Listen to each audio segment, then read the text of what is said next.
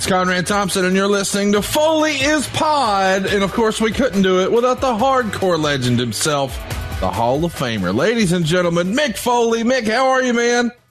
I'm doing great, Conrad. It's great to be here with you for a monumental episode of Foley is Pod.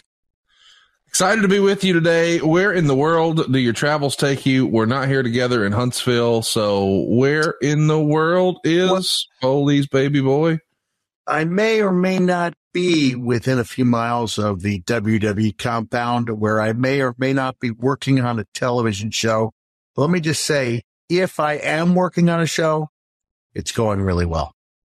And hypothetically, if you were working on a show, we are definitely not talking about it here on the program. Can't talk about it. Yeah, I've been reprimanded once for talking about it, but it is going well. I'm really excited. If it is what we think it might be, it is going well. Well, it's going well on Foley is Pod 2. We're pumped to be talking about yet another famous Undertaker-Mankind match. This one comes to us October of 1996. As a reminder, you guys hooked it up on pay-per-view at King of the Ring in June of 96. A lot of people were surprised you walked away with the win there.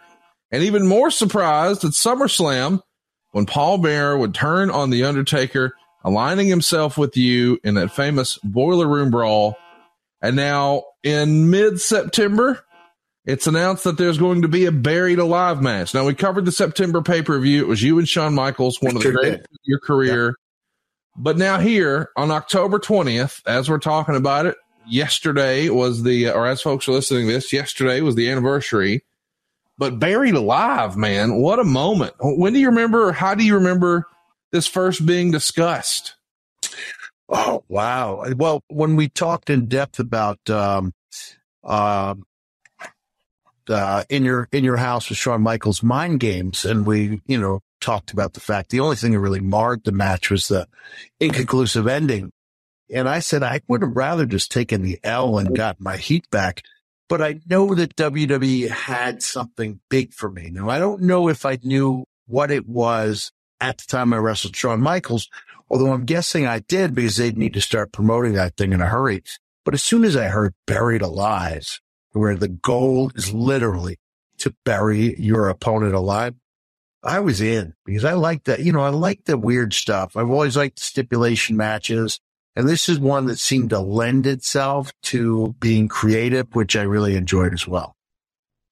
So you're no stranger to, interesting gimmick matches. You go all the way back to 1991, and we saw you in a Chamber of Horrors match. Nobody ever seen one of those. But this Buried Alive concept, did you think that this had a chance to veer into being hokey? Did you ever consider it hokey, or were you just excited about it from the jump?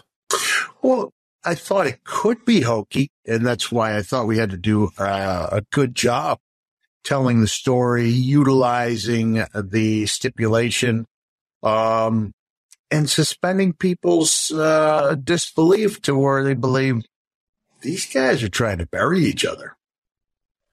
It's an interesting concept. Do you remember there being like sketches of what the set might look like or anything like that when they first bring you the idea? I do not recall that. And I do not even recall knowing the magic that was going to make the continuation of my life possible. But I knew that Richie Posner was working on something big, and that there were not likely to be any fatalities on the set of Buried Alive. Well, it's funny because in my conversations with Bruce over the years, he said that the original plan was for this match to actually be shot at a graveyard, like an actual graveyard, which I guess might would have made it the first cinematic match in professional wrestling history. Do you remember that ever being discussed, at least with you?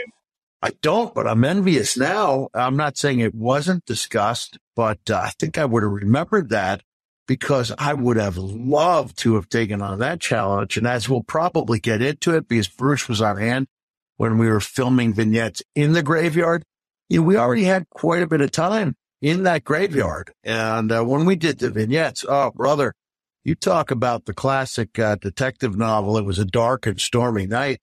Was it ever there at the graveyard when we were shooting our vignettes? Brother, that would have made for an amazing cinematic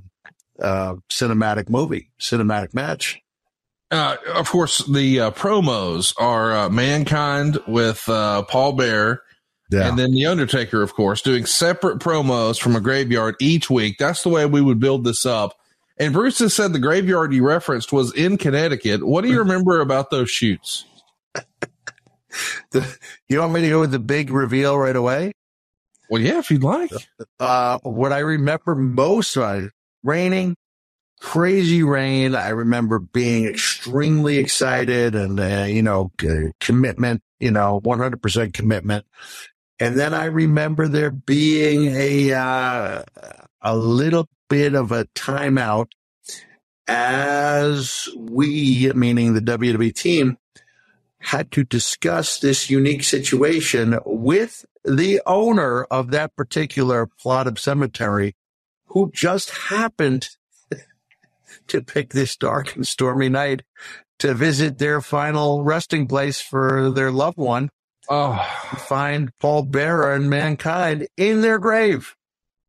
So, all right. So hang on, help me out here. Are you saying that there was a funeral planned maybe for the following day and they'd already dug the hole? Well, no, I don't think it was for the following day. I think this was just, people that buy a plot of land for their eternal resting place, and they want to see it. They want to visit it. It makes people feel good to know. Remember in Christmas Carol where Bob Cratchit's like, oh, it's such a leafy, lawny place and it does my heart good. And, so a final resting place is really important to people. And so I do not believe there was a funeral there the next day and that someone was going to be laid down in that grave. I could be wrong. But my understanding was it was just someone who happened to pick that time to visit their grave, and they showed up, and brother, there is Mankind coming out of the grave, cutting promos in the rain. Paul Bearer goes, oh, yes. We even took a little, I think it was Clint Black and saying, I'm no stranger to the rain. And Paul Bearer like, oh, Mankind, I'm no stranger to the rain. It was, you couldn't write that. If you wrote a scene where a guy comes, first of all, only in wrestling would you be doing vignettes in a graveyard during, I'll say it was an electrical storm because it sounds better that way, but it was a serious rainstorm. We can cut to, if anyone look at the vignettes, I don't think we're allowed to show that type of stuff anymore. But, it was a really rough night, and they arrived to find the hardcore legend frolicking about in their loved one's tomb. How easy was it to do these vignettes with Paul Bearer? Like, chemistry-wise, did you guys have your timing down? And, so far with this character, by and large, you've been doing a lot of these promos by yourself. Yeah. But now with the addition of Paul Bearer, do you have to change up your timing or your presentation or your cadence or any of that? Oh, man, I thought we worked off each other really well as we had in the market-specific promos, which were only seen by the people in those specific markets. So although we looked to be new together, we'd been cutting promos together for a while for market-specific areas, and we just seemed to click. It was like one after another playing off each other. There was that really fun promo that I really liked where I was like, Uncle Paul? Hold on a second. Hold on. Let me see if I can get the guy himself to do it. I don't know if he's here, but yeah, we're going to try to find her. Uncle Paul, this grave doesn't look large enough for the Undertaker. And then Paul would say, oh, Mankind, that grave's not for the Undertaker.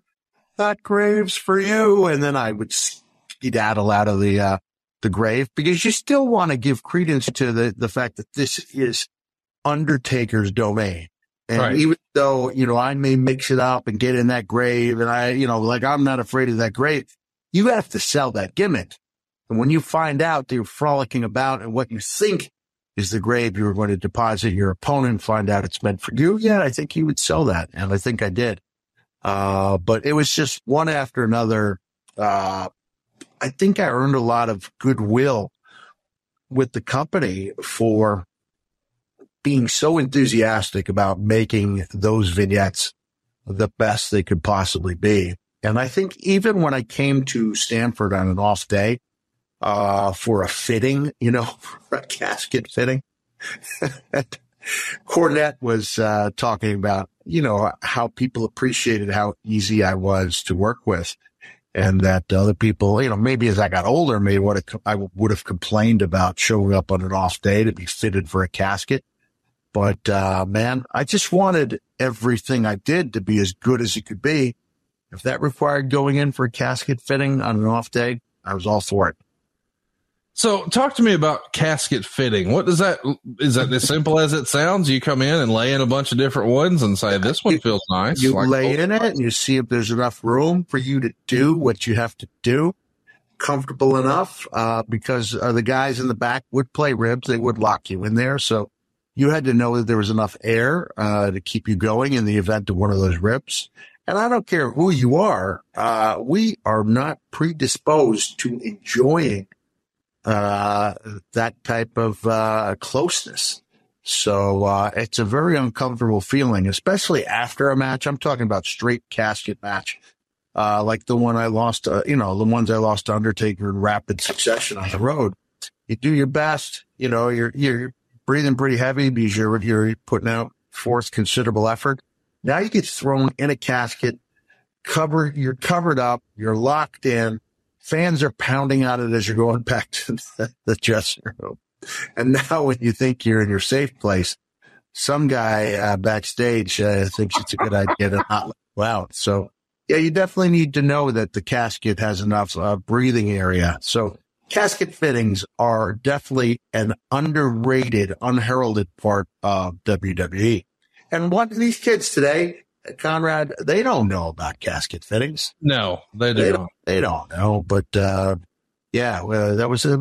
hey, I was so fortunate to have been working with The Undertaker, to have picked up 2 W's, which was kind of unheard of, back-to-back wins on pay-per-view matches. It was kind of a newer, more energized Undertaker. I think it was the really kind of the beginning of the striking Undertaker.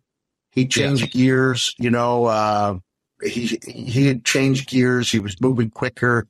It was still incredibly character driven, but he was putting more of himself into that character, if that makes sense. And that's when he started emerging as a striker. Do you ever having conversations with him about him trying to switch the character up and doing more striking? Yeah, he told me that on maybe before our first dark match. And he was a guy who did not like to call much beforehand. And I mean, as you go along, you get like a series of moves that works for you. And so you might do that along the route. But he liked to go out there and he liked to make it happen in the ring. So talk to me about his initial impression of this concept of a buried alive match, because I could see how anyone could have some apprehension. Like, I don't know about that. What did he think? Well, I can't tell you for a fact. I don't know if we had that conversation. My guess would be that he liked it. And at the risk of putting myself over, that I was a good guy to be having this initial type of gimmick match with. I think by that point we'd been working on the road for 3 months, and he knew that I liked the creative stuff with a little bit of like silliness involved, but done in a kind of a macabre way, if that makes sense. Yeah. I will tell you, you throw a lot of stuff at the wall and you see what sticks. And I came from the back on a tricycle. And he clotheslined me off the tricycle. And whether or not there were words spoken after the match is not important. What is important is I never approached The Undertaker on a tricycle again. So that was not something I could see how you would just want to take a shot because it's a little crazy, a little out there, but maybe not his speed. I mean, I run away. That's what I did. And I'm going to tell you, I stole this little thing from Chris Candido, which is running as fast as you can, as hard as you can, not just getting away and looking around to see if everything's okay, but really hauling ass, like Josh Hawley type of hauling ass, if you know what I'm talking about. And so those legs would be pumping and everything would be pumping. And when we did things at like the Kuwaiti National Soccer Stadium, that's a 100-yard dash. Right. In this case, I'm thinking it was Louisville. I don't know. I just saw a tricycle backstage. I said, I'm coming down an aisle on this tricycle. Brother, that was the last time I came down that. Our next partner is a product I literally use every day. My wife and I started taking AG1 at the start of the pandemic because we wanted to optimize our immune system. Well, along the way, we learned that you could get better gut health, more energy, and I hated taking pills and vitamins. In fact, I always said, hey, if I'm going to take this, it better taste good. Well, guess what? AG1 does. What is this stuff? Athletic Greens, all right? With one delicious scoop of AG1, you're absorbing 75 high-quality vitamins, minerals, whole food source superfoods, probiotics, and adaptogens to help you start your day right. This special blend of ingredients supports your gut health, your nervous system, your immune system, your energy, your focus, your recovery, your aging, all the things. It's also lifestyle friendly, whether you're trying to eat keto or paleo or vegan or dairy free or gluten free. It contains less than 1 gram of sugar, no GMOs, no nasty chemicals, no artificial anything, and it still tastes great. It's going to support better sleep quality and recovery. It's going to support mental clarity and alertness. And my wife and I kind of look at it as like all-in-one nutritional insurance. But don't take our word for it. Athletic Greens has over 7,000 5-star reviews. And we believe it's time for you to reclaim your health right now and arm your immune system with convenient daily nutrition with just 1 scoop in a cup of water every day. That's it. No need for a million different pills and supplements to look out for your health. And to make it easy, Athletic Greens is giving you a free 1-year supply of immune-supporting vitamin D and 5 free travel packs with your first purchase. All you have to do is visit athleticgreens.com/Foley. That's athleticgreens.com/Foley to take ownership over your health and pick up the ultimate daily nutritional insurance. So I'm curious, we've seen Vince McMahon give some pitches before, for different documentaries and whatever. Is he the guy who pitches this concept of a buried alive, or do you remember an agent trying to explain it? I think this was a Corny call. Okay. I really did. And, Corny and I had a really good relationship, still do. And he could make bad stuff sound good, Yes. He could take a sad song and make it better. But in this case, he's selling me on the idea of a brilliant symphony. And, I liked it. I really liked it. And immediately I started thinking of ways that I could put my own stamp on it. And I knew they were serious when I showed up, I think for the casket fitting, and I saw the tombstone they were using. And it was just a thing of beauty. This was a legit tombstone. It weighed several thousand pounds, engraved. It had really great illustrations of me and the Undertaker. And I remember thinking, like, if I could have one thing from my career, I would love to have that tombstone and make a coffee table out of it. So, well, they have it, it's at the warehouse. I know it's at the warehouse. Yeah. But first of all, it would probably go through a floor. Floor would have to be. That's true. I mean, this thing is just massive. I still think it would make for a great coffee table, but it's got to be worth a lot of money. I imagine they paid a lot of money. And that's when it started dawning on me, even though it probably already had, having seen their pay-per-views at WrestleManias and SummerSlams. Like, if Vince is a guy, he's gonna spend money to make money. And so they went all out to make this, really something, wasn't laughable, but something that was suspenseful and, memorable. So I remember them moving that headstone around from town to town for the TV tapings. Are they moving that piece of business on a forklift, or what? How are they? It's on a pallet, Yeah, I guess it's on a forklift. Yeah, I don't know, but this is again, they leave no stone unturned. I don't think people can appreciate the inner mechanisms of WWE until they leave and go somewhere where those mechanisms are not there. It's really expensive to do things really well. And I don't know how AEW's done because I have never been backstage. But as far as, production being right on the money, not missing a camera shot. I know some people are not fans of the, Kevin Dunn's quick cuts. The quick cuts, but I'll take the quick cuts any day over the old school way of just showing us 5 minutes at a time on the hard camera, interspersed with maybe a 3 or 4 second semi close up. Right. It really wasn't until World Class started putting a guy in the ring, that I think production picked up. WWE's Madison Square Garden house shows were always shot really well, but they had the I don't want to say mechanisms in place. I don't want to overdo mechanisms, but they had, I don't want to say stuff. They had stuff in place that allowed them, afforded them really good production values at the Garden.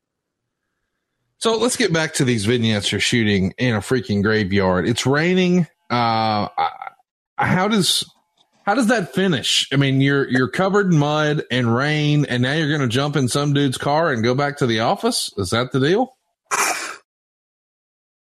I imagine I went back to a 2-star motel room. Well, because WWE had me there. They were putting me up in the same hotel I'm in tonight, which is a nice hotel. It's just got to be. Oh man, this is first class here, right?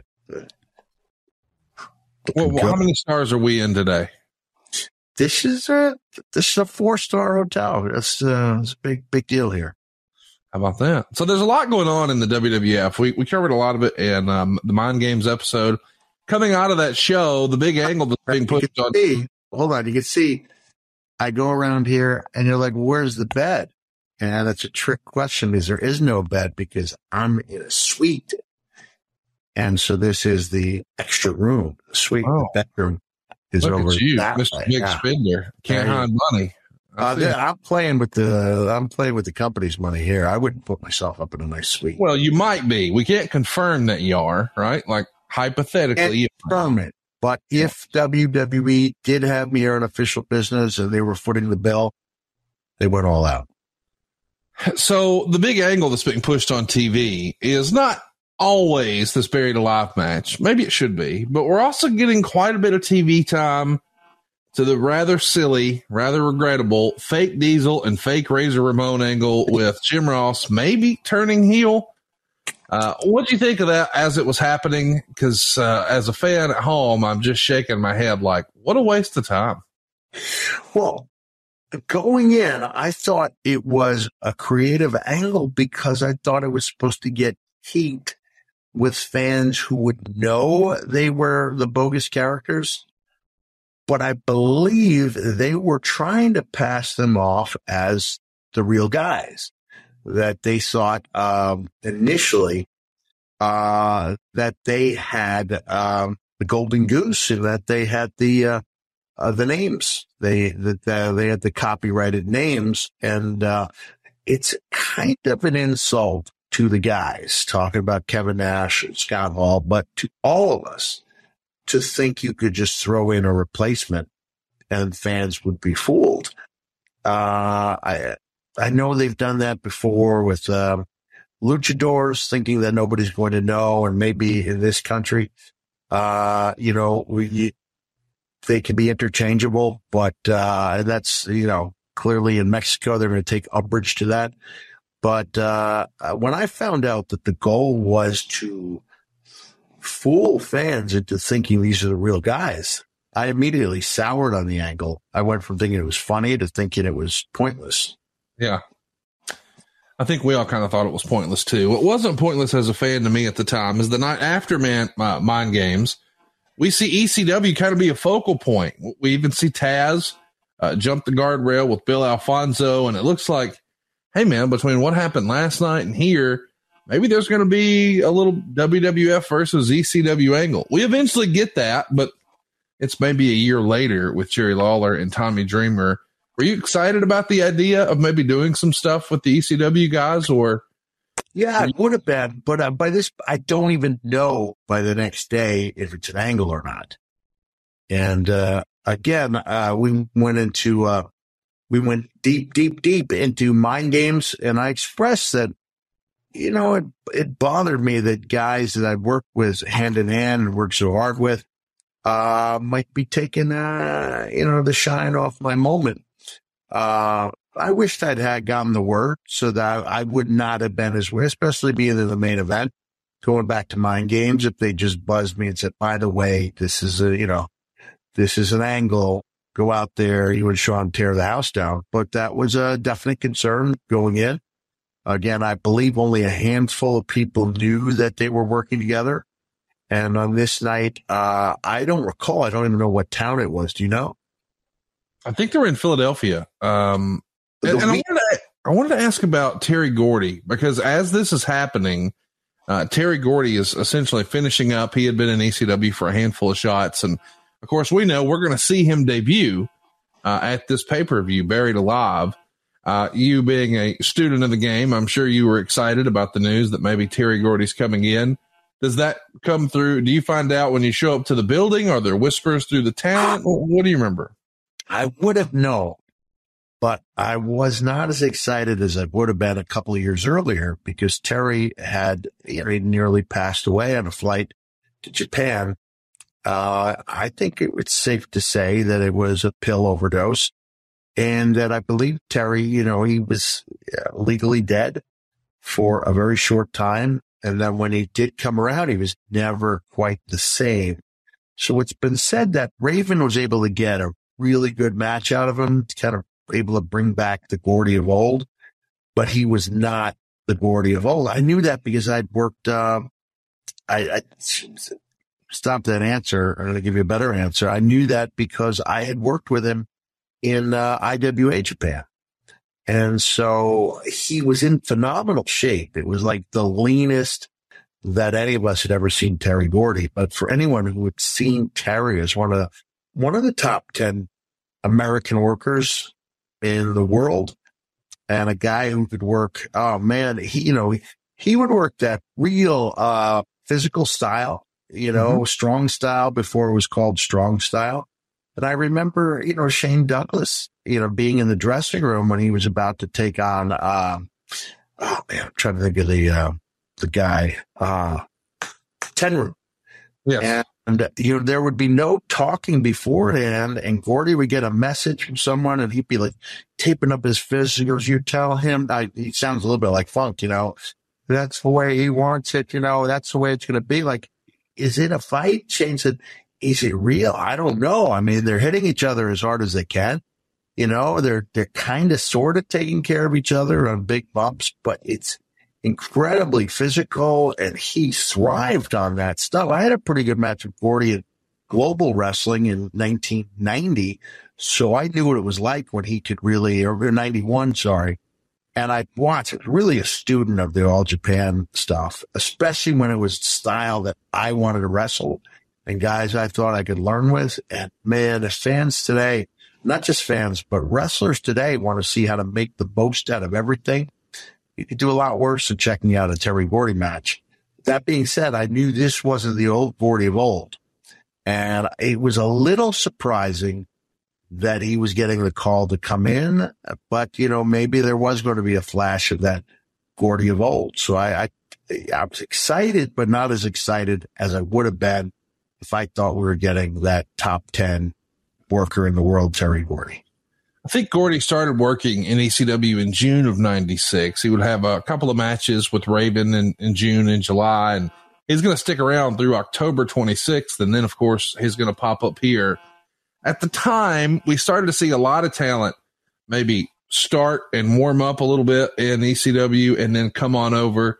We would see in November the debut of Flash Funk, the former Too Cold Scorpio. Were you keenly aware that there was some sort of feeder system in place, or at least a relationship that allowed talent to come up from there? Or did they still try to pretend to the boys as if, oh, this is totally separate and we don't know? Yeah, I did not. I was not aware of that because the first several movements were from ECW to WCW. So I did not know there was any type of working relationship between any of the companies. I just thought, the men, mostly men. I'm not sure if there were any females who came over, a female talent that came over.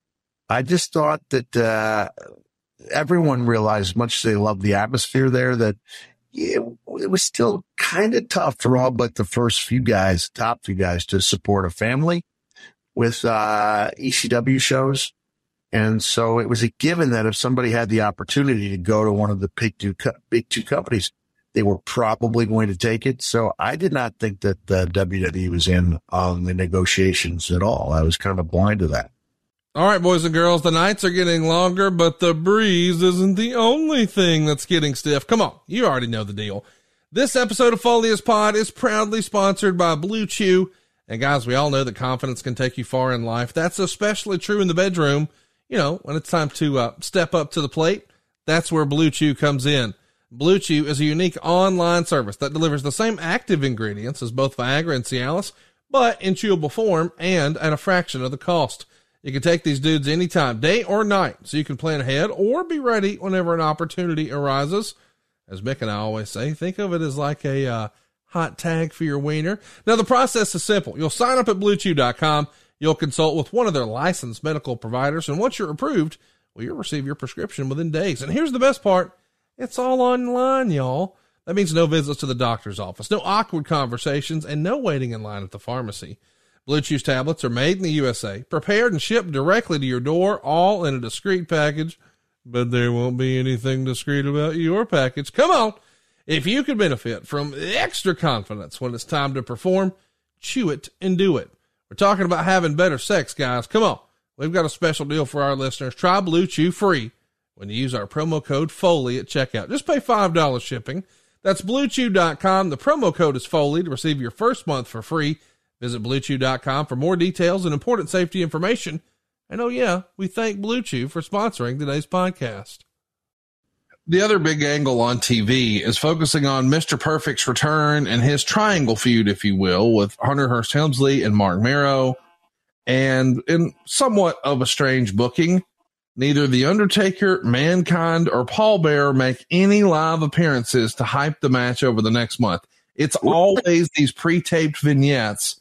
You're still making all the shows, but they're electing to leave it to the recorded shots from the graveyard, which I guess makes sense for a buried alive match, but it is a little unusual not to appear in front of a live crowd, no?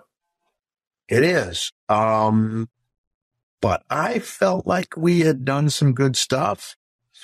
And sometimes, giving people a taste instead of a full meal before you go into the pay-per-view is a good thing. I do think that there was a live interview, but that may have been the day of the show. Okay. But I felt like, I don't know, it was this surreal, mysterious match. And maybe keeping it in pre-tape with the great music, sound effects, the lighting. Maybe that was the best way to promote something so outside the box. Let's sidebar here for a minute about what a cool opportunity this must be for you. You're coming off of a main event against Shawn Michaels for the world title. But I believe this is, and again, you're in the main event here in October. So now it's back-to-back main events. To remind everybody, August, you're going to beat The Undertaker at SummerSlam. Right. And Mankind's going to now have the services of Paul Bearer. Huge to split that pairing up after all this time. The next month, a title shot against the world champion. And now here you're in the main event, seemingly for the third time. I know it's not technically the main event when you beat The Undertaker at SummerSlam, but it sure did feel like a big doggone deal. But this, I believe, is the first time the WWF champion doesn't compete on pay-per-view in the history of the company. Like, I don't think it had happened at that point where we had a crowned champion and he's not here. And this is a company that's been on pay-per-view at this point for, I don't know, 10 years or so. And they're choosing to put you in this main event spot, not the world champion. It's got to make you feel good, right? Life is going well. Yeah. And you could feel the rumbling, Conrad, that when I came out for that match, you could just feel it. Not quite a chant yet, but those like, hey, Mr. In your house. I think this guy is Mr. In your house. Yeah. So, I love you for that.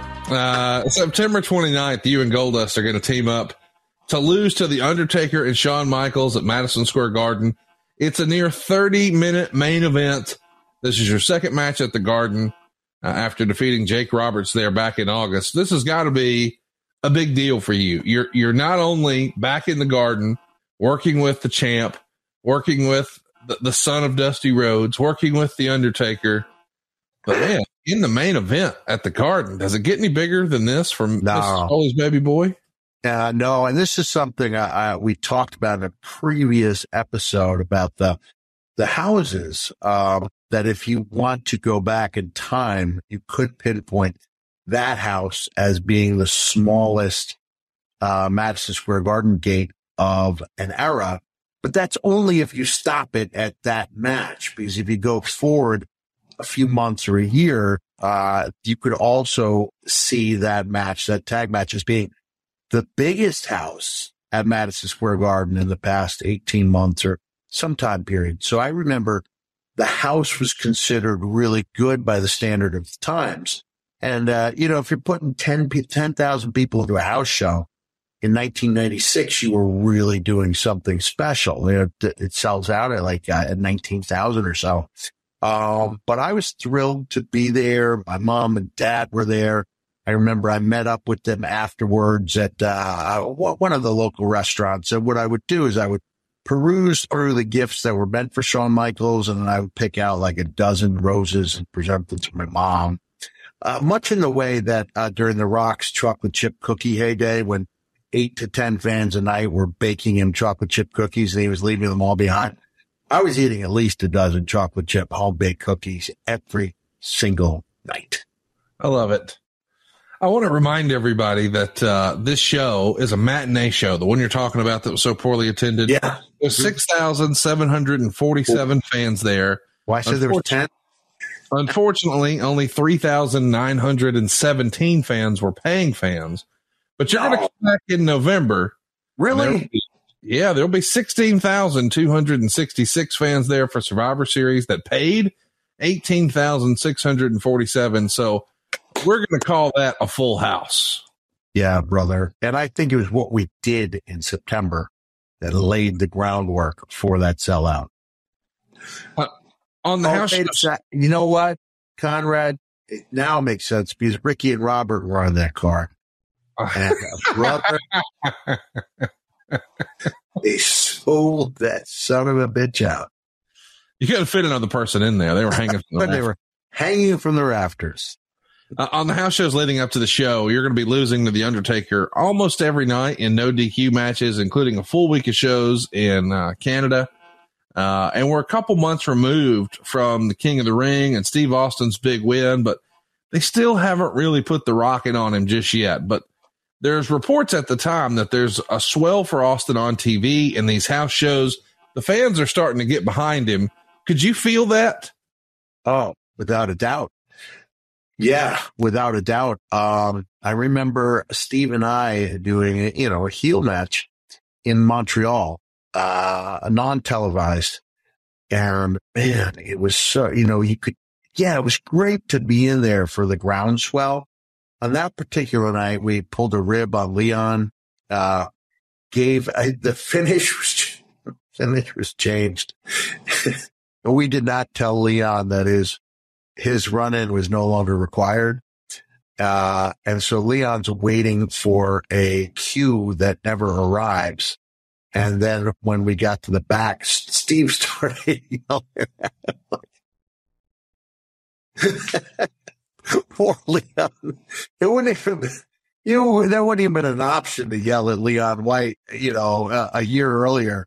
But here he's like, well, I'm so sorry. Where was the cue? I didn't see the cue. Finally, after 20 minutes, Leon, there was no cue. The finish was changed. But point being, Steve, oh man, it was really obvious that he was connecting with the audience in a big way. They were cheering him even when he was up against top baby faces, but especially in a heel versus heel match. Oh man, it would be almost like 95-5 or 90-10. The other big news at the time, at least here for the World Wrestling Federation, is that Bret Hart is going to be coming back, is going to turn down Eric Bischoff's offer on the WCW side of things. And Bischoff in recent years has said he never made Bret an offer, and it didn't exist. And of course, a lot of other folks, Dave Meltzer and some other folks in the business who might be related to Bret, say that's BS, but no one's been able to produce the contract. Did you hear what were the rumblings behind the scenes that, hey, we might get Bret back? Might be the rumblings behind the scenes were that whatever took place on Raw that night when Bret made his decision was legit. Okay. That sounded strange to me, that we might go off the air with our top guy saying he was going elsewhere, but also desperate times call for desperate measures. We were losing on a weekly basis to WCW. Mr. McMahon may have thought that would be captivating television, which it was. I believe it went overtime for about 10 minutes, and USA Network hung in there with us. But among the guys, we were really looking at that monitor because we thought we might be losing the Hitman. It's crazy to think, how wrestling could have been different had that actually happened. It winds up being good for the company, but of course we know it doesn't last very long, a year and change. You know what, Conrad? I believe had Bret gone, it really would have fired up our Cameo rivalry in a big way.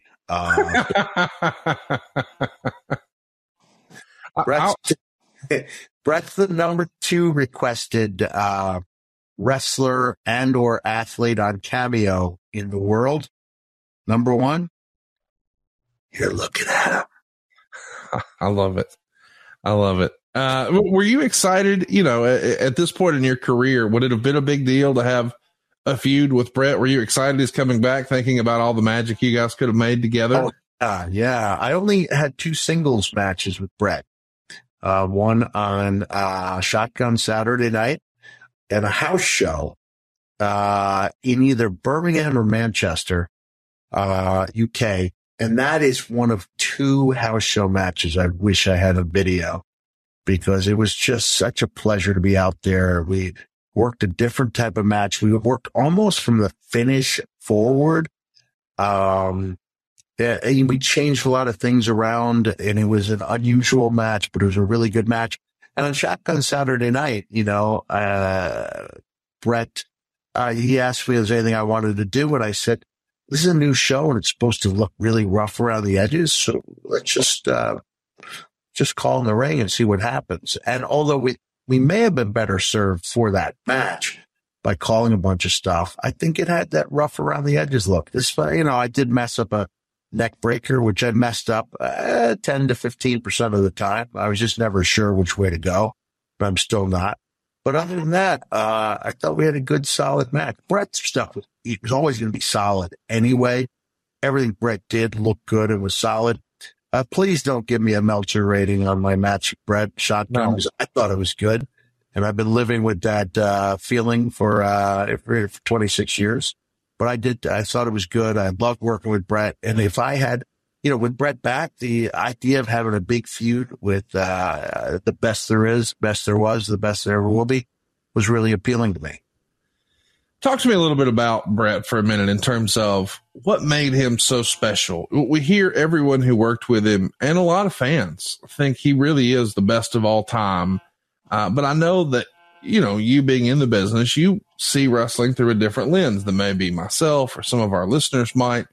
What were the little nuanced things that Bret did that really stood out to you that made him the excellence of execution? Oh, man. Well, everything Bret did looked good.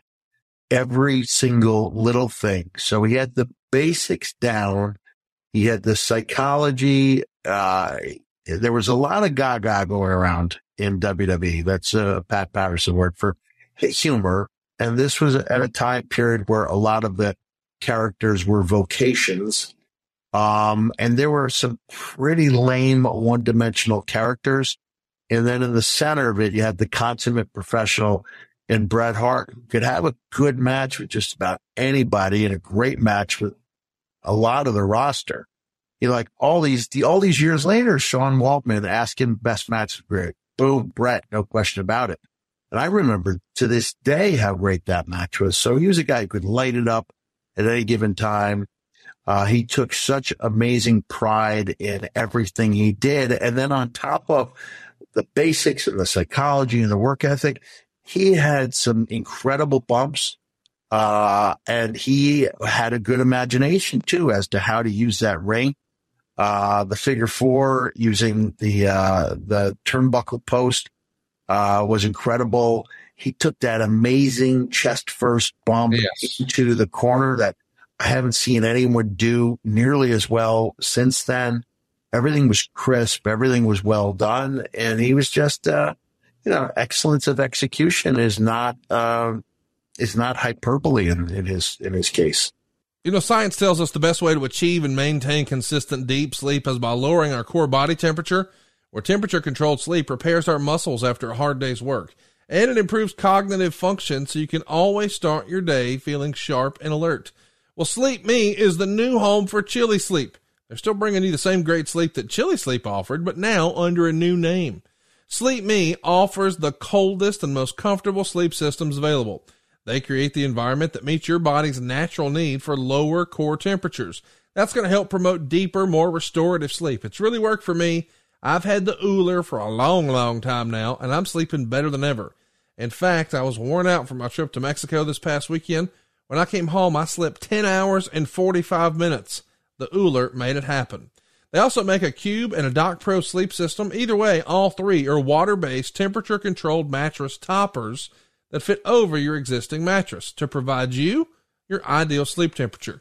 Think of it as like a smart thermostat for your bed.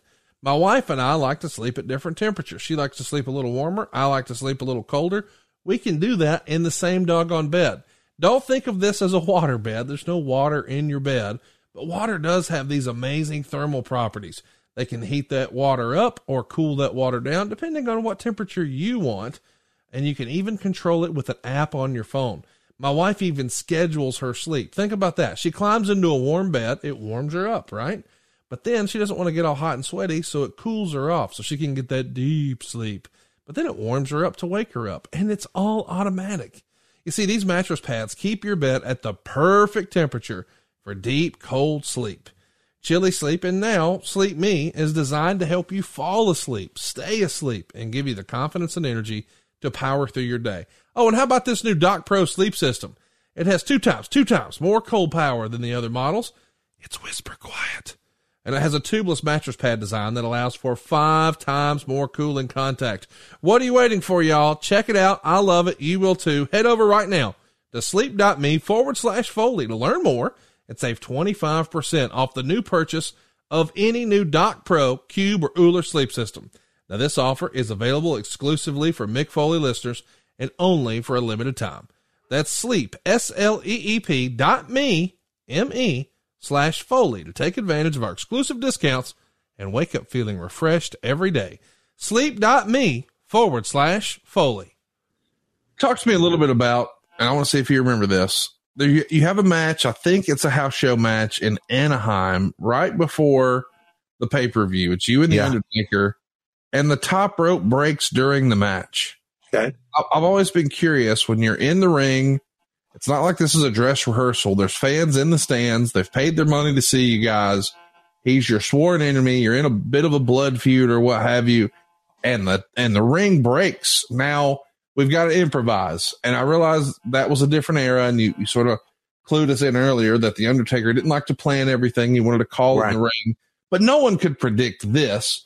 Right. What is the rule of thumb to not just let sheer panic set in?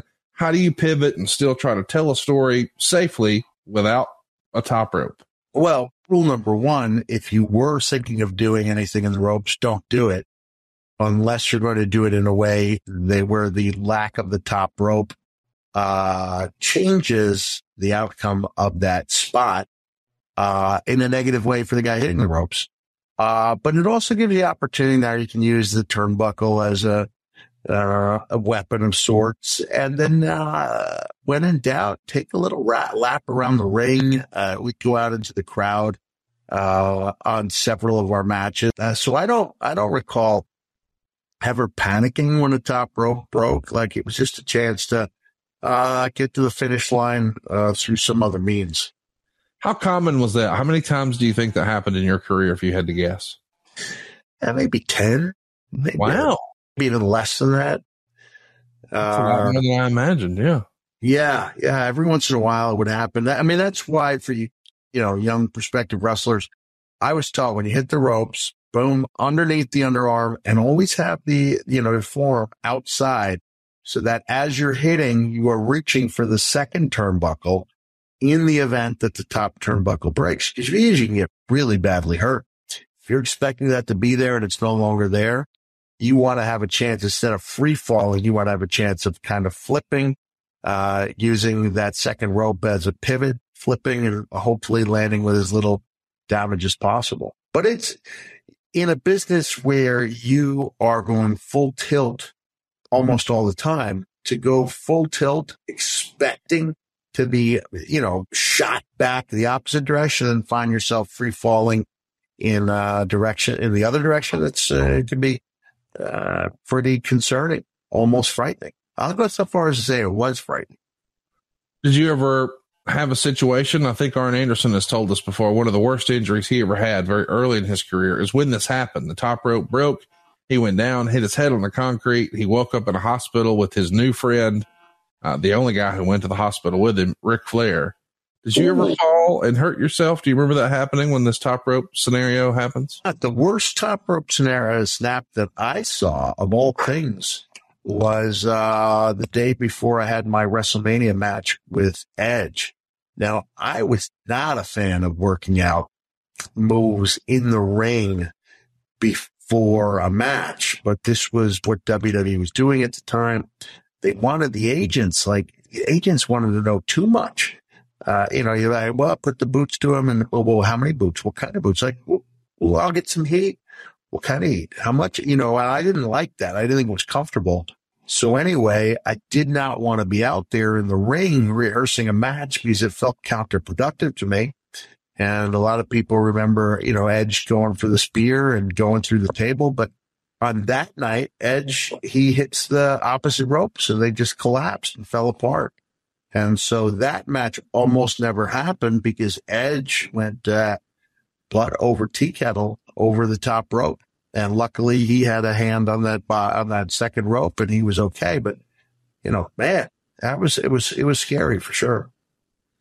Let's talk about some news behind the scenes. J.J. Dillon is going to leave the company and depart for WCW. He's been here for, 7 years or so. And I remember it being kind of a shock based on the rumor and innuendo that's out there. I think he left around Shane McMahon's wedding. And there was some concern maybe of where is he going? Who is he talking to? He, of course, had been the head of talent relations. With him leaving, that's going to make way for Bruce Pritchard to try that job for a cup of coffee before throwing his hands up and realizing, not for me. And it becomes Jim Ross, and what a run he had. But yeah, talk to us about JJ, because he was the guy you used to call on the phone every week looking for a gig, and now he's out of here. Every year. Sorry. I only called JJ when my contract with WCW was about to roll over. And while I was grateful for the job opportunity, you only want to see if the pasture might be greener elsewhere. And I'd grown up as a huge WWE fan, and I know it was not JJ's fault. But when I was writing my book, all those feelings came back to me, came flooding back to me of how frustrated I would feel when I would be told, no, we're currently not looking for any new talent. And then JJ would, tell me I was I should feel fortunate that I had a place to work. And then I would watch Raw like a day later, and I'd see the debut of people like Mantor, Duke the Dumpster Droese, and I'd be like, I was offended because I was like, don't they know that I know they're lying to me? Just say we don't want you. I mean, I would have felt better if JJ said, Vince thinks you look seedy, that you don't look like a star, and you'll never step foot inside a WWE ring. I would have said, okay, all right, I'm okay with that. Thanks for the honesty. But to say they're not looking for talent when they clearly were, and just not talent that looked like me. So I did, I dropped a couple F-bombs in my book, describing him as JJ effing Dillon. But I know it was, he was just repeating what Vince had told him. But it does highlight the fact that JJ had a really thankless job. Yes. And I don't think I fully appreciated how difficult it is to work with Mr. McMahon on a daily basis. And in JJ's book, he talked about Vince's driving. Vince is I learned to be a defensive driver, and Vince is not a defensive. He's an offensive driver. Yes. And not only will he drive at high speeds, he will do it while shaving in the car. And I drove with Vince to one town, and then I vowed, never again, my friend, never again. So you're not exactly upset to see JJ leave, but when you hear that Jim Ross and Bruce Pritchard maybe are moving up, do you think that might be a good thing for you? Yeah, well, I don't know if head of talent relations has a now, Jim Ross obviously had a say, and Bruce was a guy who saw what I could bring to the table. So I don't want to say it did not make a difference, because I think it did. But, the head of talent relations is almost like the Secretary of State in that, yes, they're very capable people, but they are bringing you the vision of in the case, our president was Mr. McMahon. And there's not as much room for your personal misgivings. So I wasn't sad. I wasn't sad to see JJ go. I think it brought to light just how much this Monday Night War was heating up. Yeah. We start losing people in the office. And then it was like, okay, you took JJ Dillon. Guess what? We're bringing in Lynn Brent. And Lynn worked behind the scenes with her husband, Dennis. Dennis is still a good friend. And then there'd be like, rumors that, WCW was trying to hire away Julian Terry, our seamstresses. Like, it was really, really heating up. And JJ, I guess, went for, a better offer without, the baggage that comes, with, dealing with Mr. McMahon, which was not easy. So you brought up WCW. Are you keeping up with what's happening in WCW at all? Do you get a chance to either read in the dirt sheets or take a look at some tapes? Well, by that point, I was not reading dirt sheets anymore. If they'd been really high on me when I debuted as Mankind, I may have still been reading them. But I just felt like it was distracting me from not only from doing the best job I could in the ring, but more importantly, distracting me from being the best dad I could be, because at that time I was on the road a lot and I wanted to be 100% dad when I was home, not the guy who was upset about a review that my match received. But I was aware of what WCW was doing because I would watch it every chance that I could. What did you think of their NWO presentation? I think this is the month where we see Roddy Piper show up over there, and it feels like they've got a lot of momentum. Were you feeling that? Yeah. The phrase that I used and have used before is that they had the hot hand. Yes. And they still had the hot hand. Even when we were surging and we were definitely making some gains and new characters were catching on, talking about Goldust, talking about Stone Cold Steve Austin, myself to some extent. They still had a presentation and they had this that the NWO was hot. Over time, they overdid a good thing. There's a reason why you don't have 37 people showing up for NWO reunions. There's a reason why Virgil wasn't inducted into the WWE Hall of Fame. Scott Kepton and Sean Waltman. Yeah, I think they kind of maxed out when they had 6, the addition of Sean Waltman, a 6-pack. That I think was when they were at their strongest. So anything after that had the tiniest feeling of sharp jumping to it.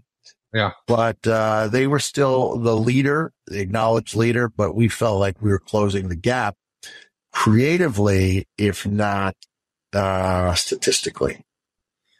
So I'm curious, you make this decision to go to the WWF before the NWO is a thing, and you actually debut on Monday Night Raw in April of 96. We see the debut of Scott Hall the following month. Hulk Hogan turns in July.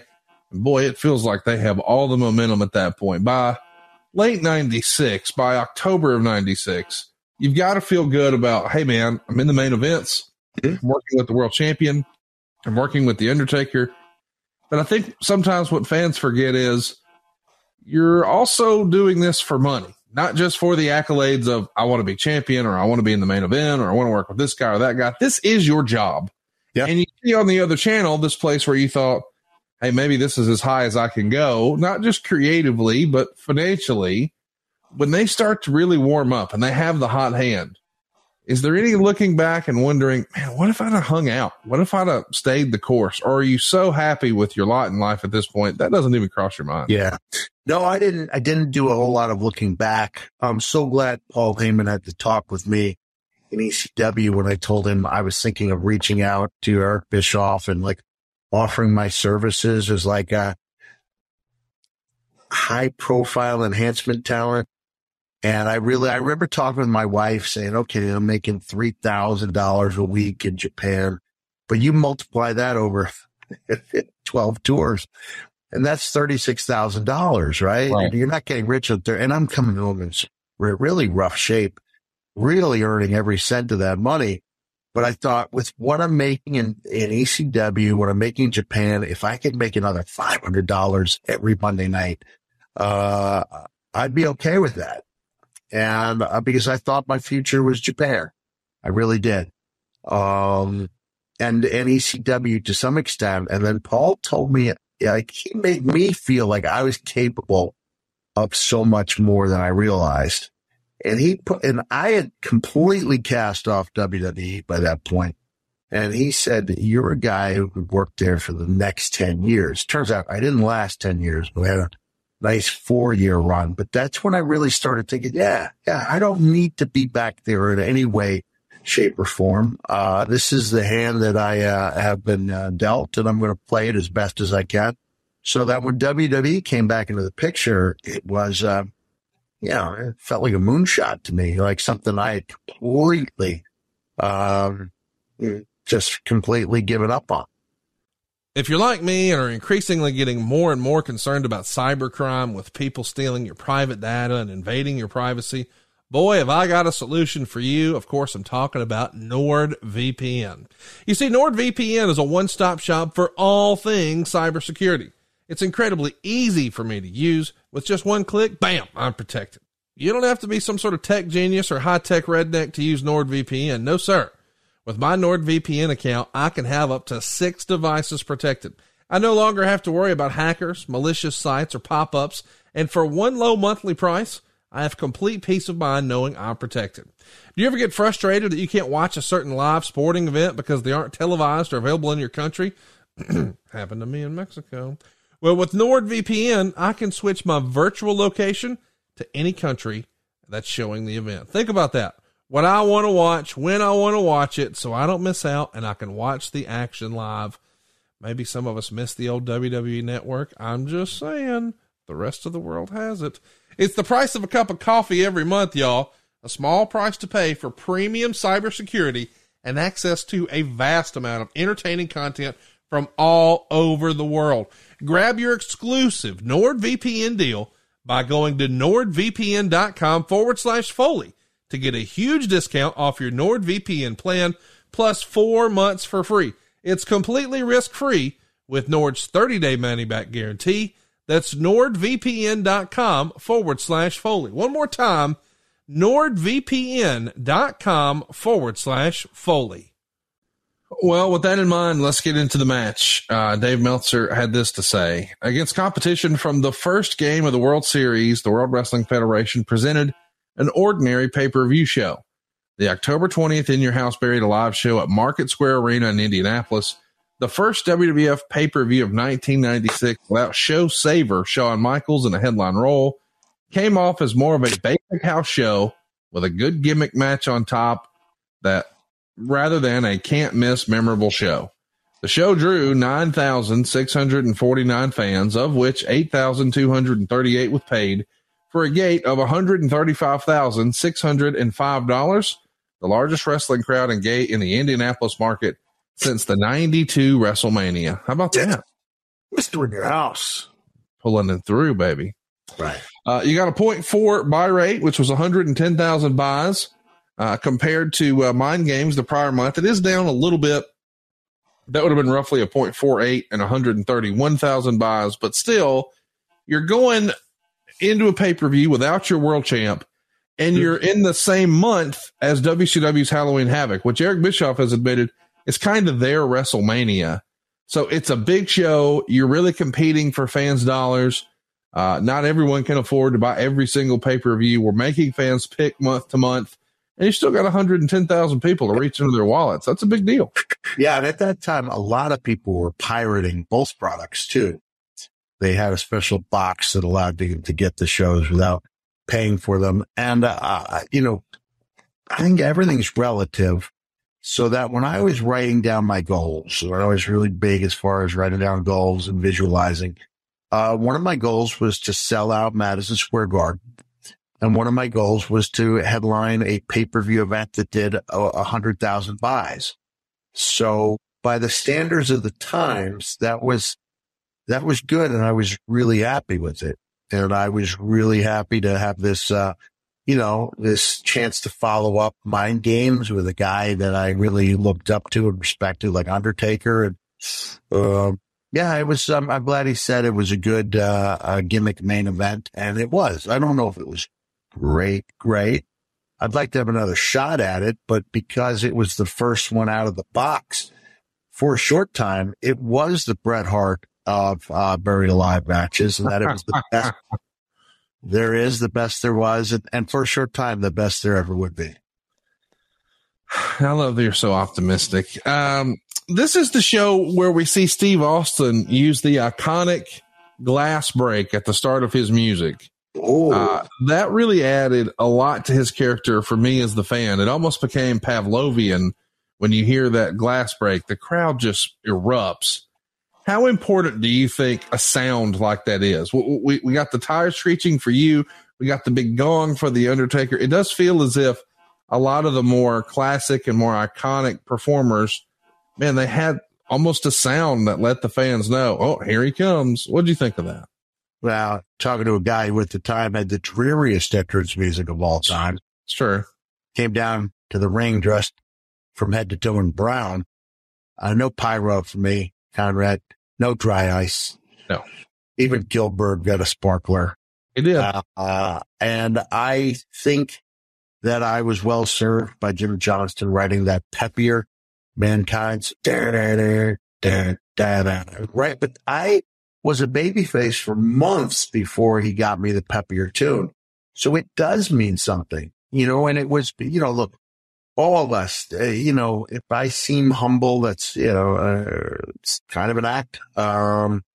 It's mostly legit, but I was competitive, and I did resent people who had really cool music and really cool pyro who were competing with spots for me, with me. So the sound can be so important. With DX, as of this taping, they had their return or their anniversary, 25-year anniversary. DX, phenomenal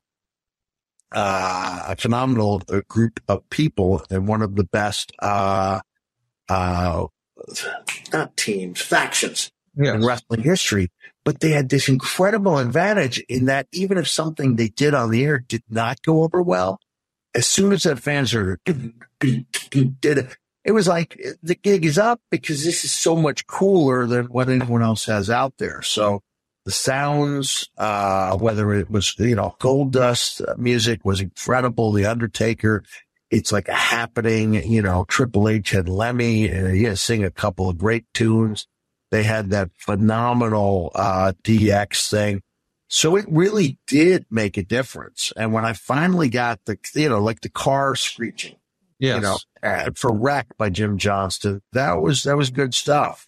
So you don't realize how important it is unless you don't have it.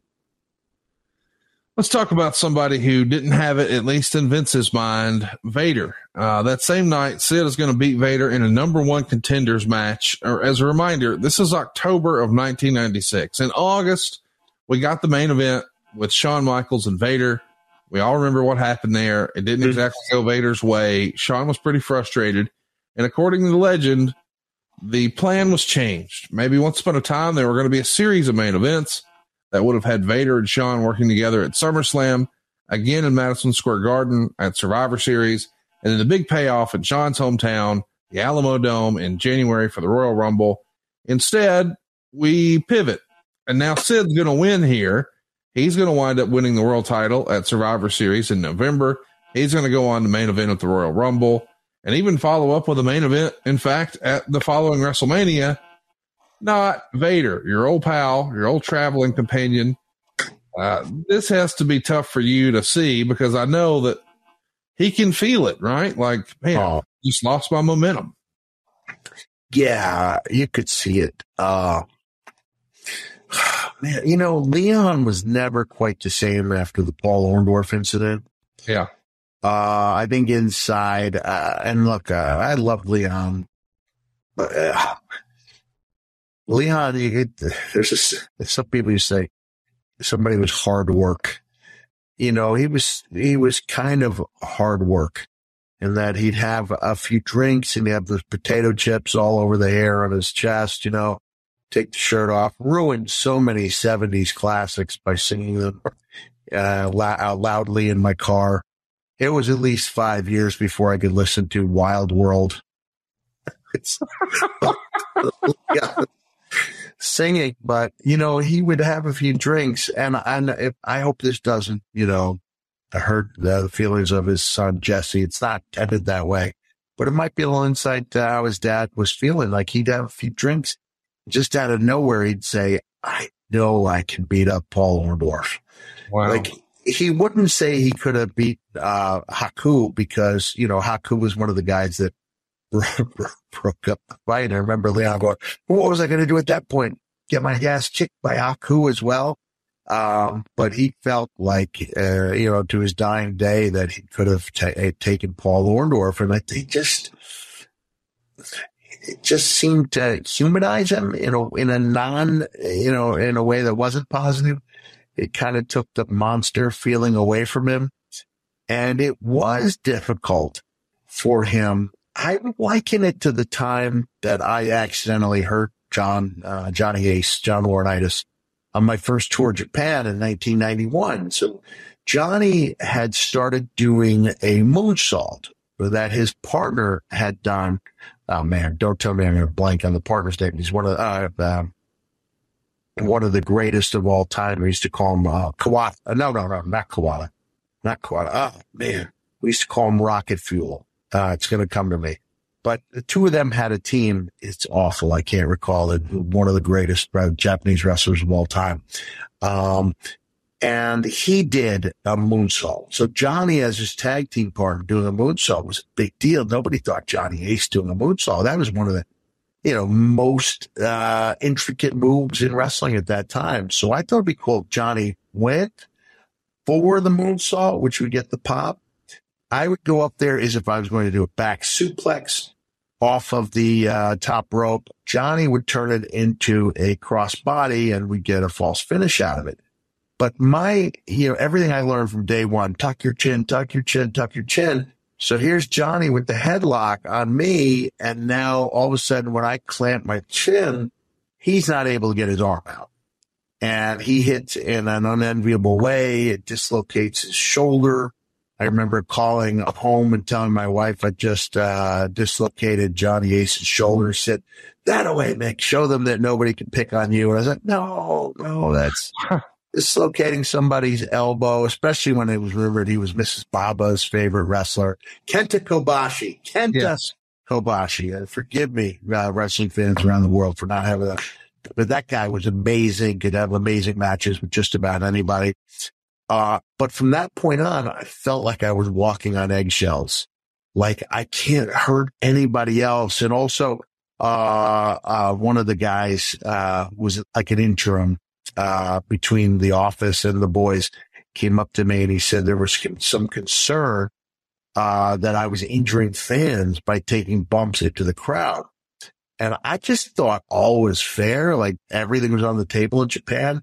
Then I find out, what kind of you're not allowed to hurt the bystanders, like the innocent you can't do that.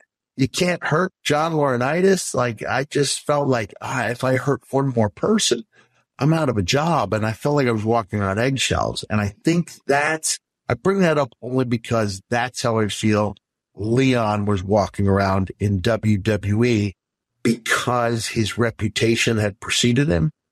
And I think people mixed up, real stiff, realistic, strong style working with a dangerous worker, which I did not think Leon was. Now, while I say that, I'll grant you that I was there when he temporarily paralyzed Joe Thurman. And that's an awful thing. Aside from that, though, and Joe did come around and he was fine, and Leon visited him, and Leon was really upset in the dressing room. He was, none of us want to end somebody's vocation or, no. As I say, as we talk, it's only one night removed from that injury that Hangman Adam Page had. And, the call for prayers was all over the internet, including for me, because we weren't sure if this guy was going to walk again. And so, right. Man, how lucky we are to have him here. And, and I think it really meant a lot to Adam to get that kind of love from the wrestling world. But anyway, going back to Leon, I think the reputation was that he injured people. And I did hear one of the agents talking about Sean and saying, like, this is our champion. Like, you will. Not tone it down, but they made it clear that the company would not be in a good position if our champion couldn't travel on the road. And now a word from our sponsor, BetterHelp. Have you ever found yourself stuck focusing on problems rather than solutions? I got to admit, that was me back in 2006. A relationship ended, and I wasn't exactly sure how to handle it. And it can be tough to sort of train your brain to stay in that problem-solving mode when faced with a challenge in life.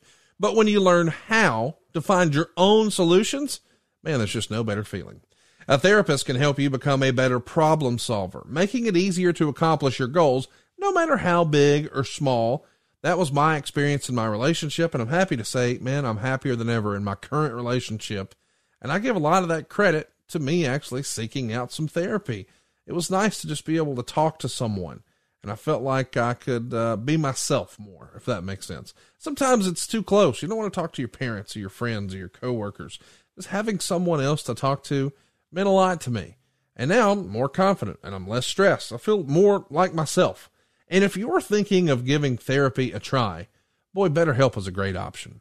It's convenient, it's accessible, it's affordable, and it's entirely online.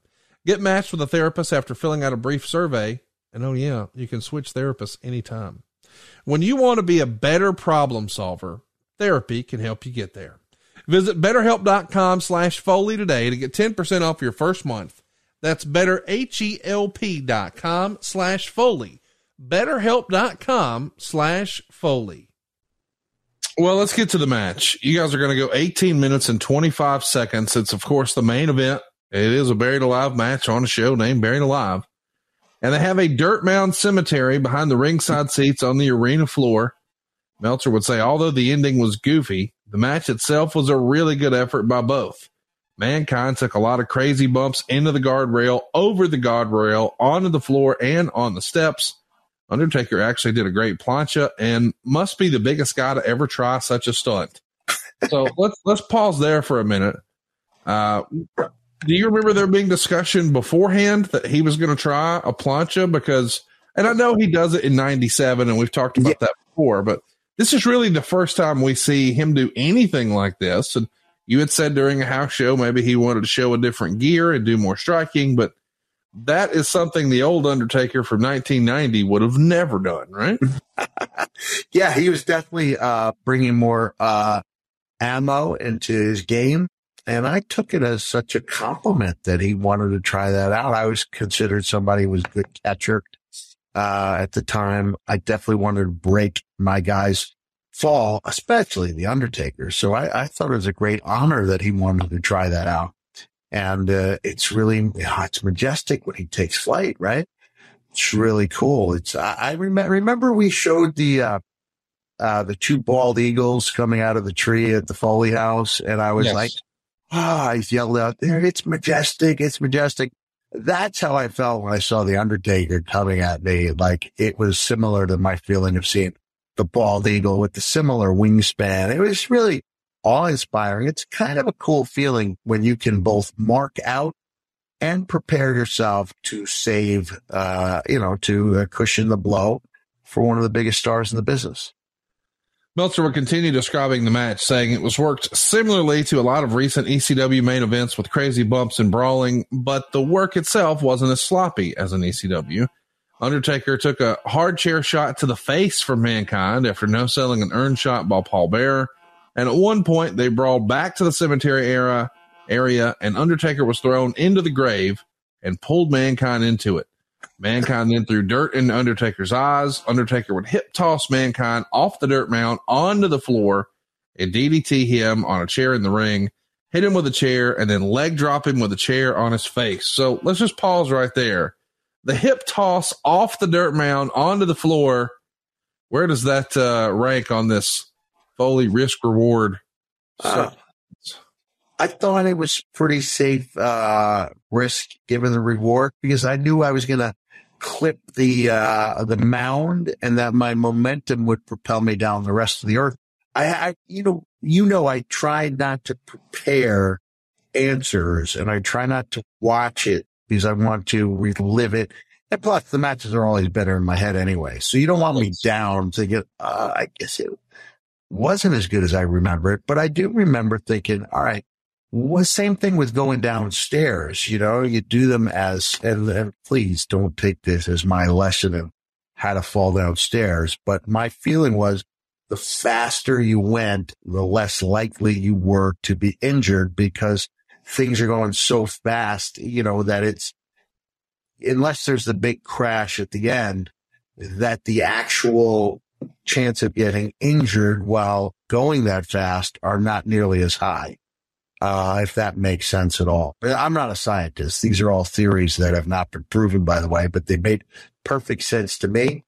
And I just thought if I could be hip tossed off the mound, that I was going to catch the dirt before I got to the ground. And I think I did. And it made for, kind of a memorable moment without hurting me too bad. Talk to me about a leg drop with a chair on your face. That doesn't sound fun at all. Brother, you're turning your head so that in the worst case scenario, you're not exposing your teeth, your nose. Teeth, your nose are the main, teeth, your nose and jaw are the main thing. So you turn that head so there's a little bit of flatness there. I can't tell you for a fact if I had a few fingers under the chair or not. I know I've done it both ways. But I've done that spot quite a bit. I mean, I remember doing it with Sandman in ECW when it was hammered coming off the top rope. So I thought, hey, if I can do that for Sandman, then certainly, and I said, certainly I can do it with Undertaker. And, he gets such good height. He's got a really good vertical, especially for a guy that size. And, on the Foley risk reward ratio analysis, definitely worth doing in a main event.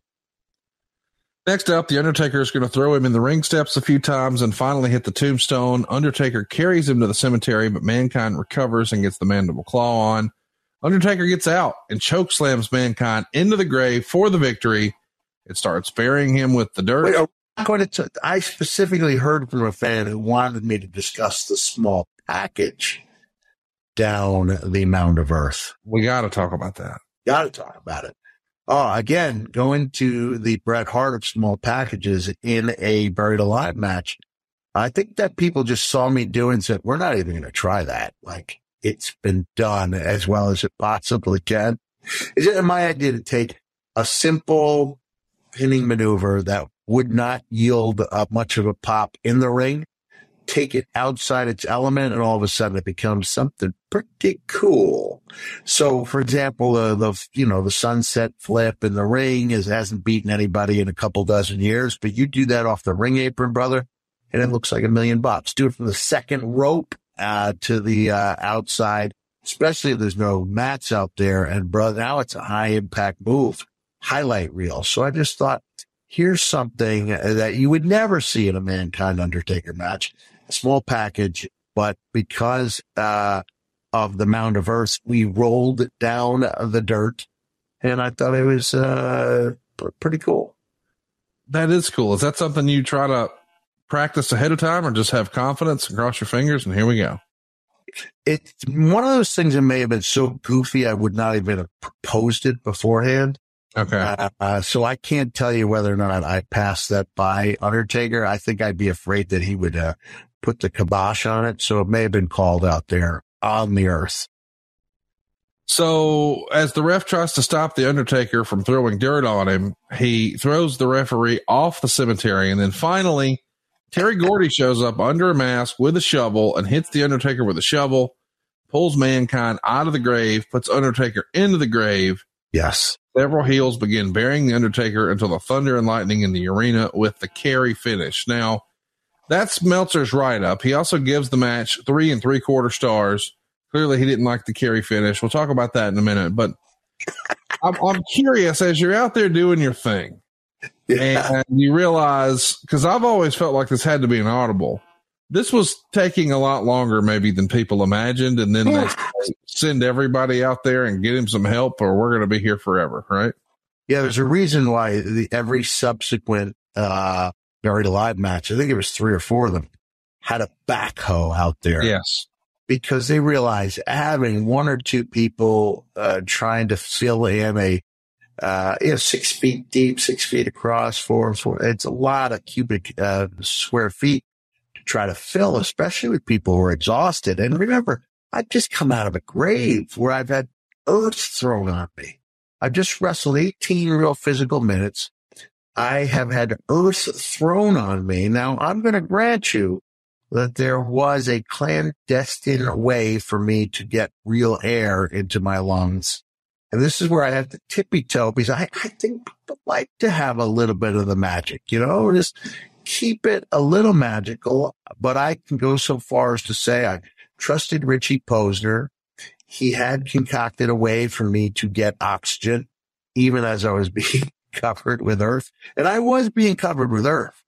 But just because you can breathe doesn't mean it's not an eerie feeling to be buried alive.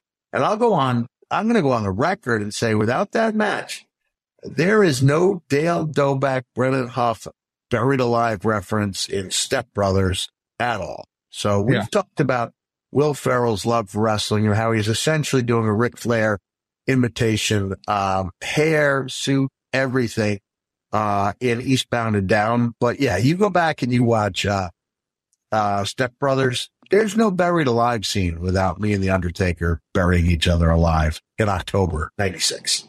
Well, we could clearly see you guys face down with your hands stretched out near your face. And I sort of assumed, okay, there's an oxygen hose down there somewhere. But I am curious about the carry finish, the hand coming up. I mean, this is live TV. It's a live pay-per-view. There's a live crowd there. It does feel as if this is something you would walk through some of the stuff, just because there is some quote unquote magic. Talk to us about, when you get to the show that day before the doors are open, do you do any sort of walkthrough just for the space and the finish? Because it feels like you have to, right? Yes, we did. And this again, I will just say that there was a subterranean world. Yes. That you would only think existed in a sci-fi movie. but I got to visit that subterranean world.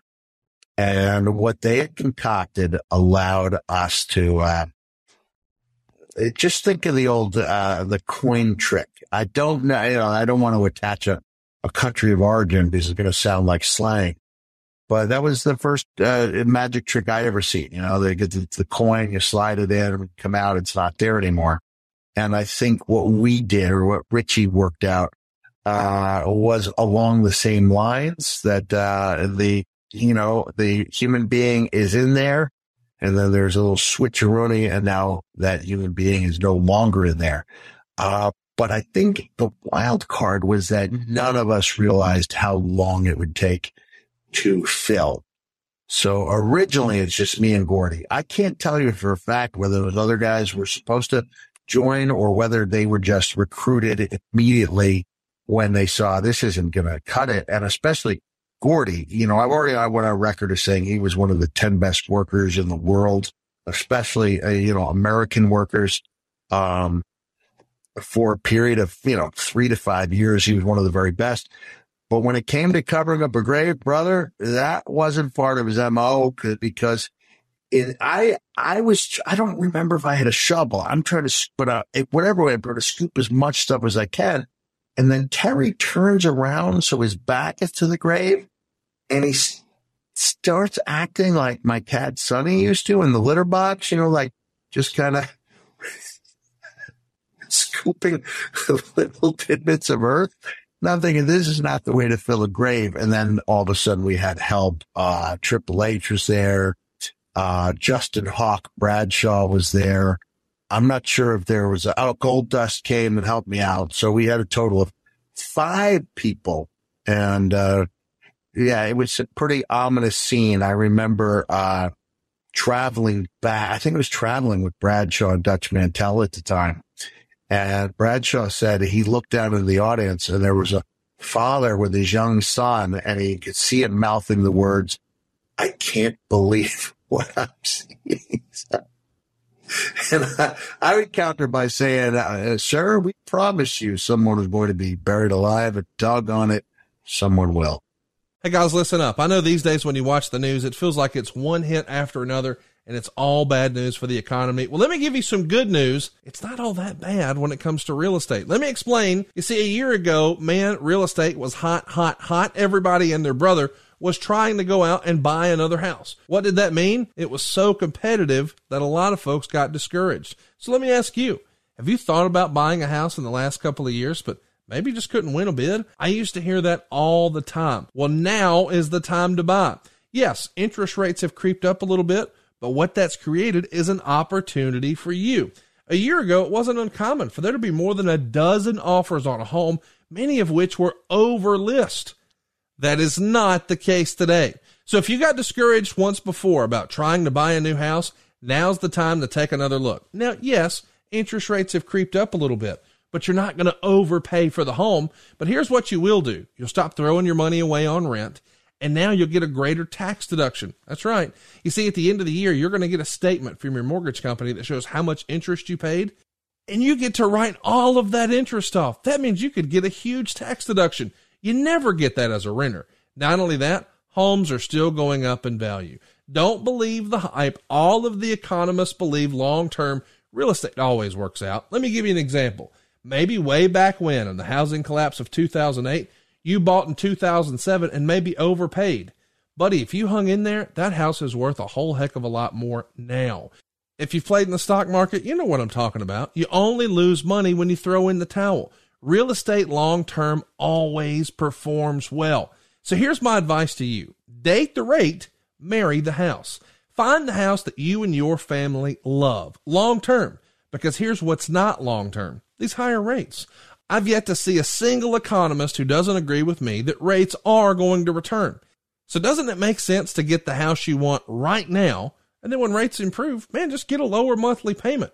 In the meantime, you'll enjoy a greater tax deduction, and that property is going to continue to appreciate, meaning you're building equity and wealth for yourself. Not only that, how about this? We're going to save you some cash at buywithconrad.com.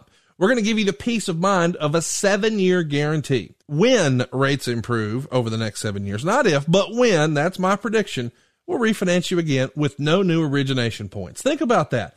That could save you thousands of dollars and give you the peace of mind of knowing that you got the right house for your family right now. And then when the rates improve, man, get a lower monthly payment. Now, you don't need perfect credit or money out of your pocket to do this, but you do need to hurry to buywithconrad.com. That's the first step. You tell us how much you want to put down and what you want your monthly payment to be. We get you approved, and then you go shopping just like a cash buyer at buywithconrad.com. NMLS number 65084, equal housing lender. Seriously, if you've thought about buying a house over the last couple of years, but you got discouraged, now's the time to take another look. Let me run the numbers for you right now. You'll be glad you did at buywithconrad.com. Woo Wings, a virtual restaurant concept from the man himself, the Nature Boy Ric Flair. Enjoy the legendary flavors and world championship wings by ordering with your Uber Eats or Postmates app. Woo Wings is now open in Nashville, San Antonio, Jacksonville, Florida, as well as Huntsville and Tuscaloosa in Alabama, with many more locations coming soon. Try the only chicken wings worthy of carrying the name of the 16-time world heavyweight champion. Tell them, Nate. Wings! Legendary flavors, world championship wings. Woo! Woo Wings! Yeah! Woo woo! So the ending, which we referenced, the Kerry finish, the hand comes up through the grave, and it only happens after lightning strikes. Listen, with anybody else, we might say the lightning strikes are a little silly, but somehow with The Undertaker, it just works. You're in the ring now for the first time when the lightning strikes.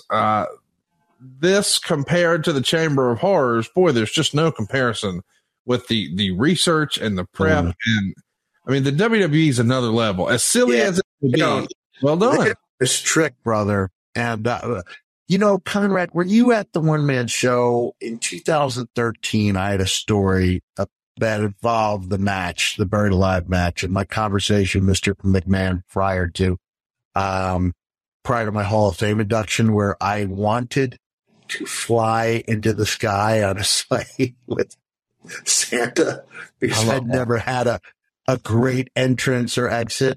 And when Vince told me they didn't have the capability of it, I was like, you made a bolt of lightning come down from the scoreboard in Indiana. Like, I'm pretty sure, like, in New York City, in the most famous street in the world, we could find a way to lift me into the sky on a sleigh with Santa. And I did not get my way. I did not. Eventually Santa came out at the end, but it wasn't quite the same. To this day, I maintain I could have easily flown away in a sleigh with Santa.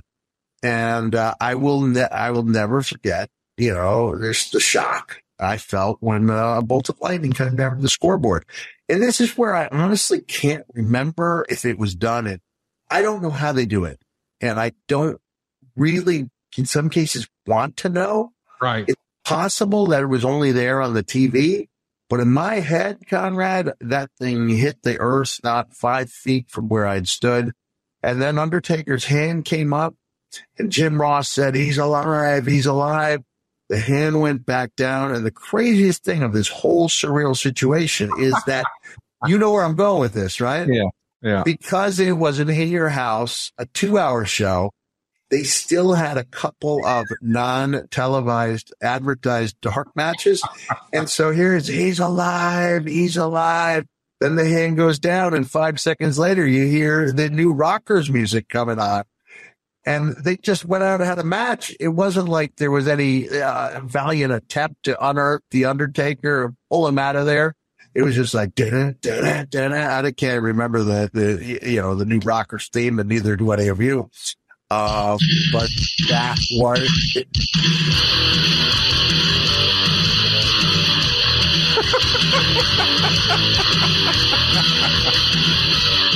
Process what we're saying here, boys and girls. Little kids in the crowd just saw the Undertaker die, and be buried, and now here comes Al Snow. It's remarkable, dude. Remarkable. The crazy thing is, on that one night, I buried The Undertaker alive, but Al Snow killed the town. We couldn't go back to Indianapolis for years. For years. There were times that Al was so bad that people would still be booing me after he left. It's amazing. Yeah. What a story, what a show, what a scene. As a reminder, you managed to win this with a little help from the Masked Executioner, aka the debuting Terry Gordy, Justin Hawk Bradshaw, Goldust, Hunter Hearst Helmsley, Crush, Paul Bearer, and of course, when the thunder and lightning hit, everyone's scared, and here comes the purple glove, and off we go. When it's over, are you relieved that you made it through this gimmick match and it came off pretty well, or what are you thinking? I felt really good about it. Man, only deepened, my respect for The Undertaker and the strength he has, because when he brought me to the grave, we were about 15 minutes into a pretty physical match, and he just draped me over his shoulder like I was a child and walked me to the graveyard. And he was really smooth to work with. It was so much fun. Technically, I think I got the loss in this one. I think the match was declared. I'm not sure. We'll have to go back. I don't know if we did, but whether or not it was a loss, it was a moral victory. And if it was a victory, I never did win another match against Undertaker. So my record, I'm guessing I wrestled him 100 times.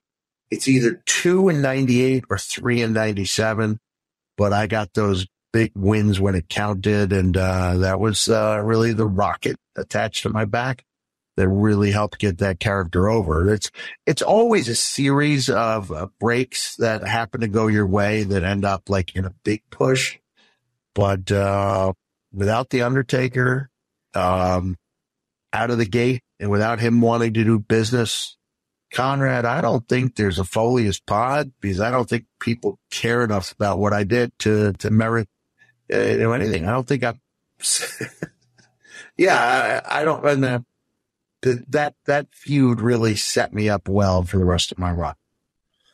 Well, I think technically, since we're gonna, call it what it was, The Undertaker won the match, but he damn sure did wind up underneath the dirt. So, yeah. The next day, you guys did a Superstars taping in Cincinnati Gardens.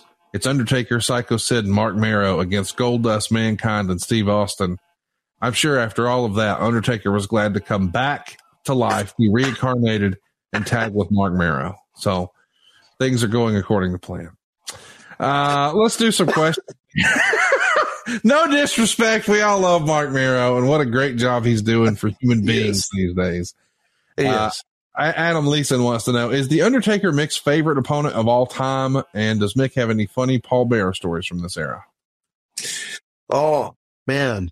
It's so tough to pick out a favorite. One hand, there's, maybe Terry Funk. Steve and I had a blast. Rock, NRA. Hunter, who I might want to work for at another time.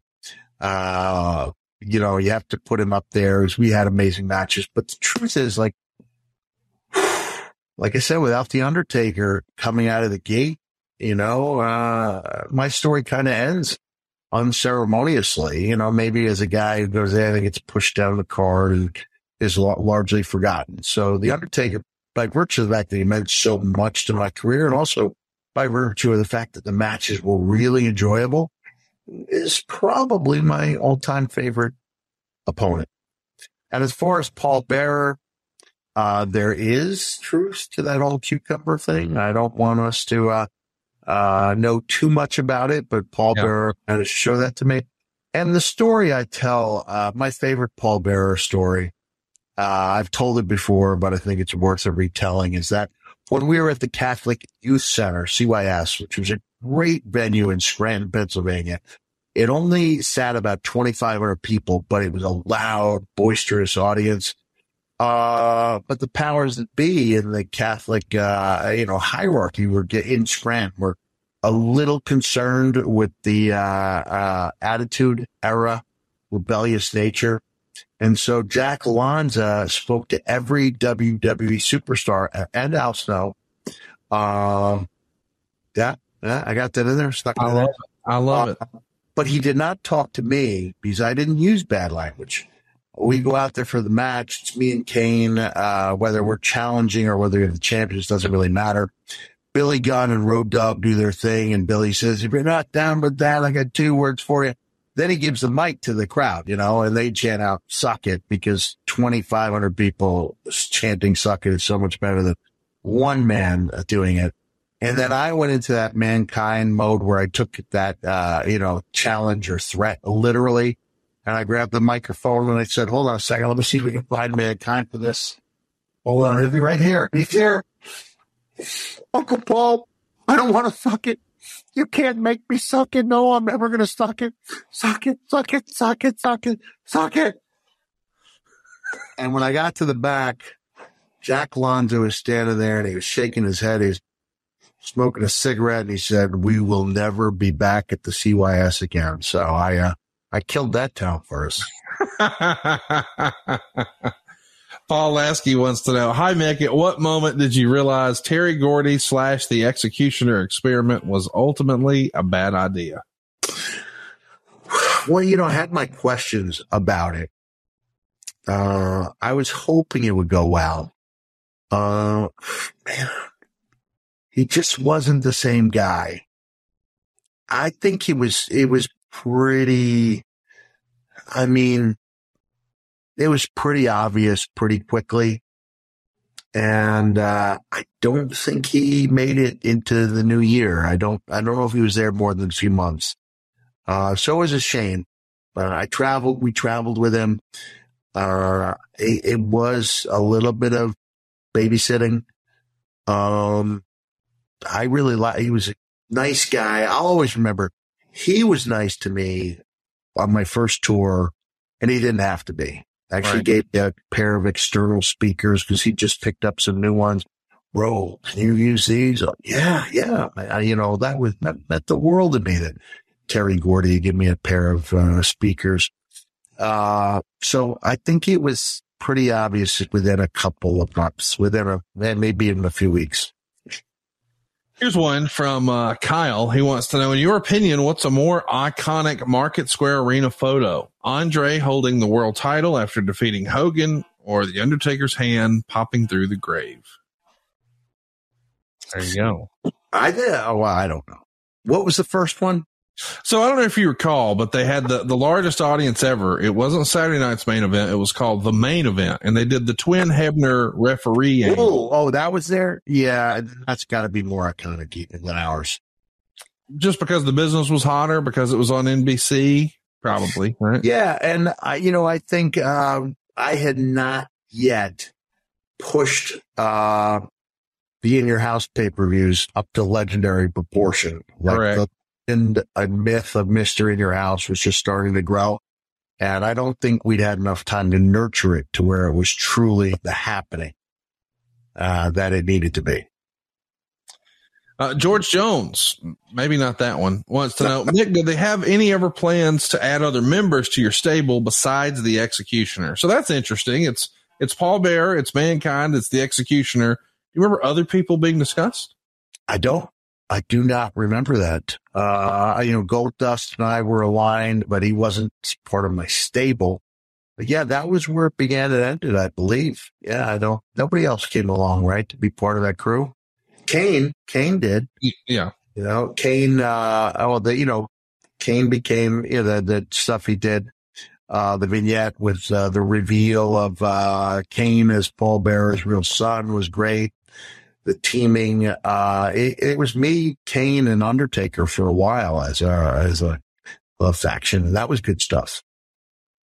Next week, we're going to be talking about when things are coming to an end for you. It's going to be WWE and your return in 2012. We'll also talk about your last match at the Royal Rumble, being involved with CM Punk, playing Santa Claus, being run over by Alberto Del Rio, and the plans for what could have been Mick Foley versus Dean Ambrose. So that should be a fun episode next week, Mick. Yeah, 2012. A lot of things went on for me there. I'll look forward to it. Again, I want to thank everybody for making the choice. It's being choosing. I don't ever want to divide our audience, but if you have a chance, vote in the midterms. I think it's important. Really let your voice be heard. And that's about as political as we're going to get on the show, because we are a diversion from the real world. And we appreciate all of you who take time out of your schedule and listen to us, whether it's on your way to work, while you're doing the treadmill, whatever the case may be. It's a crowded field, as you know, Conrad. Yes, sir. You convinced me that there was room for me here, and there's only room for me here because so many of you have decided to make us part of your weekly schedule. Follow us on Twitter at Foley is Pod. You can follow Mick at Real Mick Foley. I am at Hey, it's Conrad. And we'd love for you to hit the subscribe button. Go ahead and throw us a like. Leave us a 5-star review if you think we've earned it. Yeah. And don't forget to check out our YouTube. That's the easiest way to introduce new listeners to our show. Maybe they're a little intimidated by some of the longer run times. They can get bite-sized clips over at youtube.com/Foley is Pod. And if you just can't get enough Mick, you're still on the road. You're still making some appearances. And as a reminder, you can still get a cameo. Now, this is not an ad. It's definitely not an ad. It's just a public service announcement. If you want a little keepsake for a birthday or a holiday or an anniversary or a special occasion, you can do that over on Cameo. Right, Mick? Cameo.com/Mick Foley. I'm going to do 3 cameos right as soon as we're done before I hit the road for the next city. I love doing them, and I think you can tell. If you look at each other, you like look at your friend, be like, I honestly believe there's no place that guy would rather be than sitting there doing that cameo for me, because it is true. I love doing them, and I consider it an honor when someone reaches out and wants me to put a special touch on a big day. So that's cameo.com/Mick Foley, and I will see you next week when we go back to 2012. Right here on Foley is Pod.